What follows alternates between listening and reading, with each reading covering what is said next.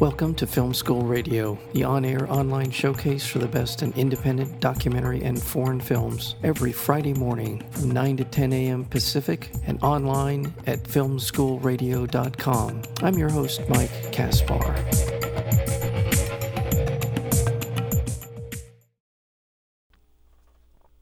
Life Overtakes Me tells the story of traumatized children of the refugee diaspora who are in such profound despair that they withdraw into a coma-like state. In Sweden, over 400 refugee children have been afflicted with this life-threatening psychosomatic illness, and the film will accompany two of them and their families on this frightening odyssey through the resignation syndrome.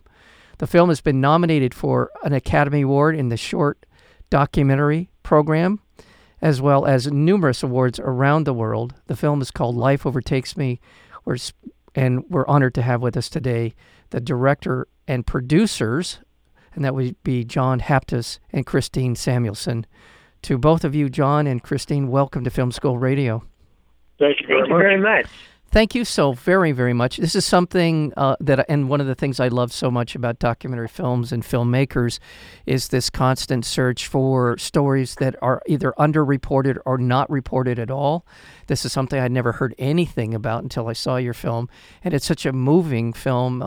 Tell me, I'll start with you, Christine. What was it, or how did you come upon this story of resignation syndrome, and then what prompted the desire to move forward with a documentary on this?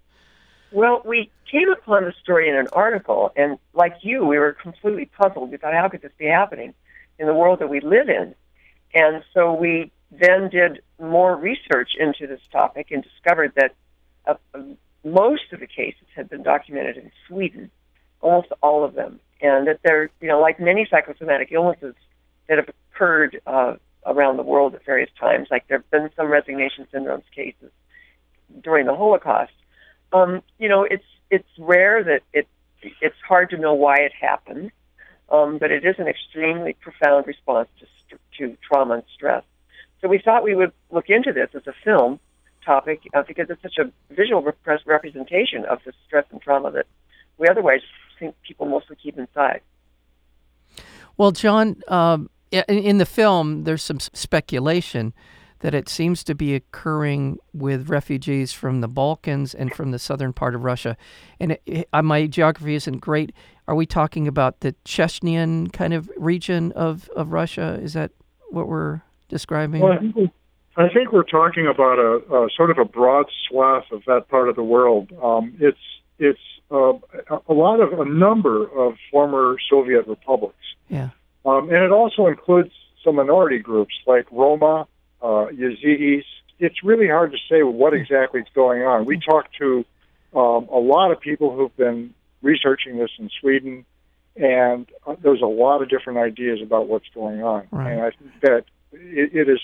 I think one thing we did learn is that there are a lot of factors involved. It probably involves the Swedish asylum process being a sort of a lengthy one that puts people in very uncertain, sometimes hopeless situations where they just don't see a way forward.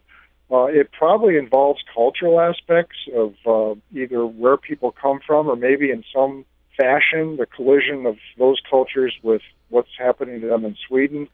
There's just, one of the words we heard used was multifactorial when people are trying to figure out what's going on. Right.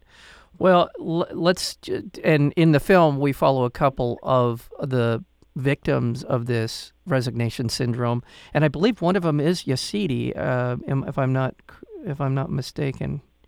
Hasidi. There's correct. Yeah, that's correct. One of the families is Yazidi, and there's a total of 3. And we actually got we filmed 4 families, but felt that. We ended up with 3 in the film. We'll leave it at that. Right. Christine, describe who we see in. Daria is one of them. Karen is one of them, and I've forgotten the other. Layla, that's right. Yeah, that's right. Describe the syndrome for our listeners. Yes, usually it's typically triggered by something, either a traumatic event that the child just simply cannot process, or maybe it's the buildup of several traumatic events. But in the trigger that we've seen a lot in the research that we've done is that families, because these are not families from war zones, they're not coming from Aleppo. They're coming from parts of the world where there's kleptocracies, there's gangs, there's a lot of religious oppression, there's a lot of extortion, and so these families are not the easiest to decide in terms of asylum, and takes much, much longer for their cases to be decided. And when they are decided, very often it's the form of a letter that comes to the home. And the children, having been in school in Sweden, are the most fluent people in the family, so they often read the letter to the parents. And the trauma of the denial of residency is so troubling to the kids, and the idea of being deported back to these terrifying places, that it often will trigger this resignation syndrome where they stop drinking, they stop eating, they stop communicating, they go lie down and they refuse to get up, and eventually they gradually withdraw into a coma-like state. And the parents are panicking because these kids are just wasting away on a bed. They take them to the hospital where they immediately have to be rehydrated because they're in pretty bad shape after a couple of days. Mm-hmm. And then they insert a nasogastric tube into the children and send them home for the parents to feed them through the tube. This can go on for months, and we know of cases, we've seen cases where it's gone on for years. I mean, of all the sort of social systems that I know of in the world, and I'm not that well versed, but certainly it would seem that it's understandable why Sweden would be such an attractive place for refugees to go. They have a pretty robust social network, sort of a, if you will. They seem to want to take care of their people in ways that other countries don't. So it's understandable. And there's a psychiatrist in the film, Anne, and I won't even try to pronounce her name. But Anne seems to have been dealing with this syndrome for a little while, so she has some expertise in sort of helping counsel the parents through this process. John describes sort of that part of the film, and it's very, very empathetic. Yeah, there are a number of volunteer doctors that are working. I mean, there's also professionals who in the course of, providing medical care will help these families. But we also got to know some doctors who volunteer to assist the families. And they not only do medical assistance, but they also really encourage the families and show the families and guide the families in all the kinds of stimulation that they think will push the child as best they can, towards some resolution of things.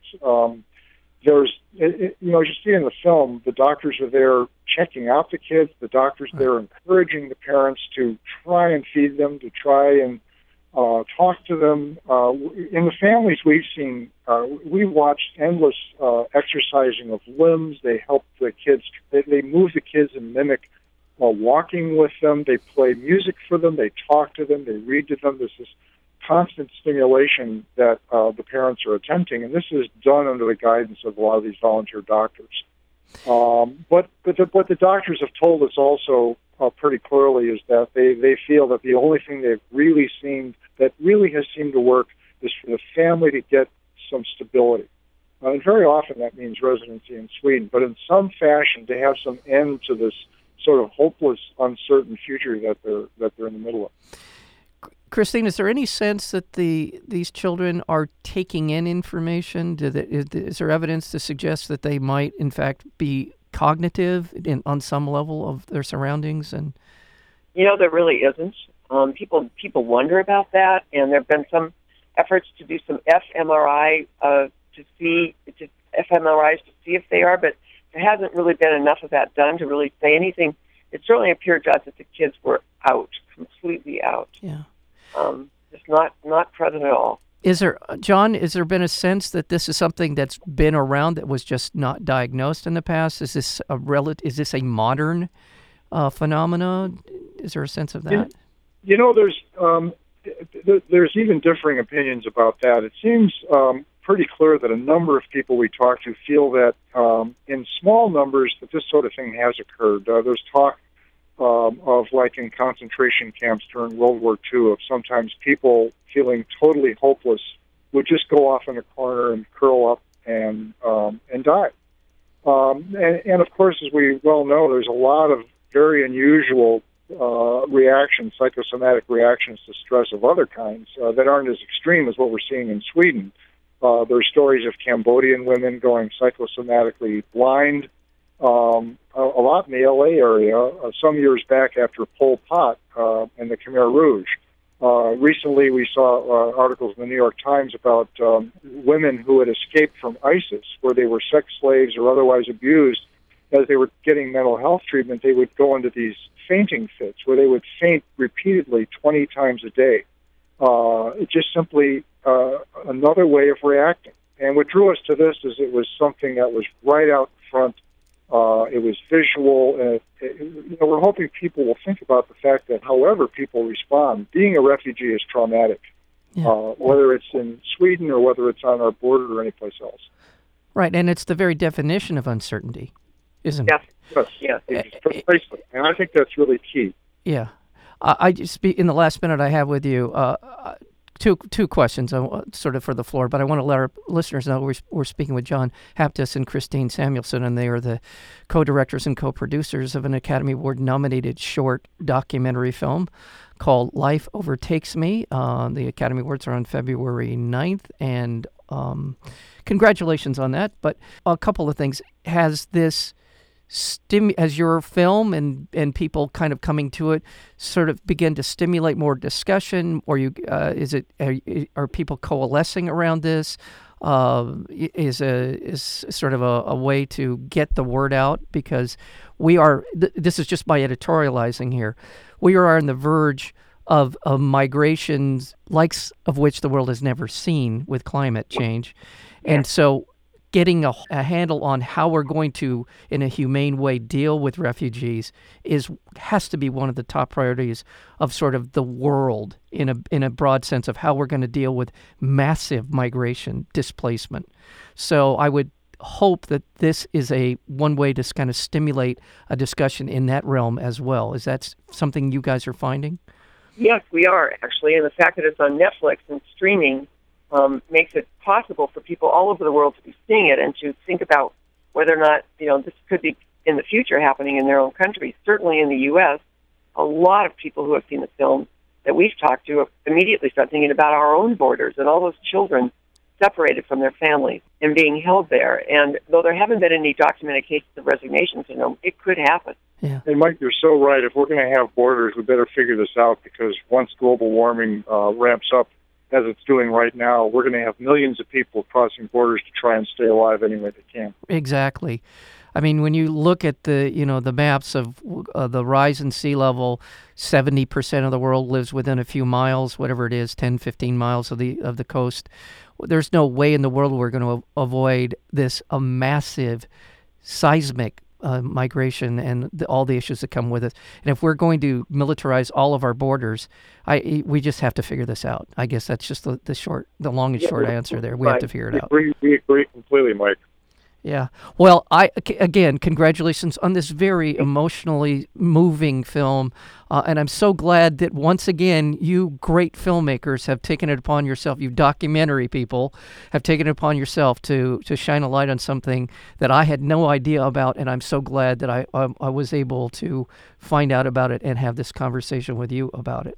Thank you so very much. Thank you. We all have to put our shoulders to the wheel in whatever way we can. That's right. Great to talk to you, Mike. Thank you. Again, the film is Life Overtakes Me. We've been speaking with the producers and the directors, and that would be John Haptas and Christine Samuelson. Thank you. Thank you. Thank you, Mike.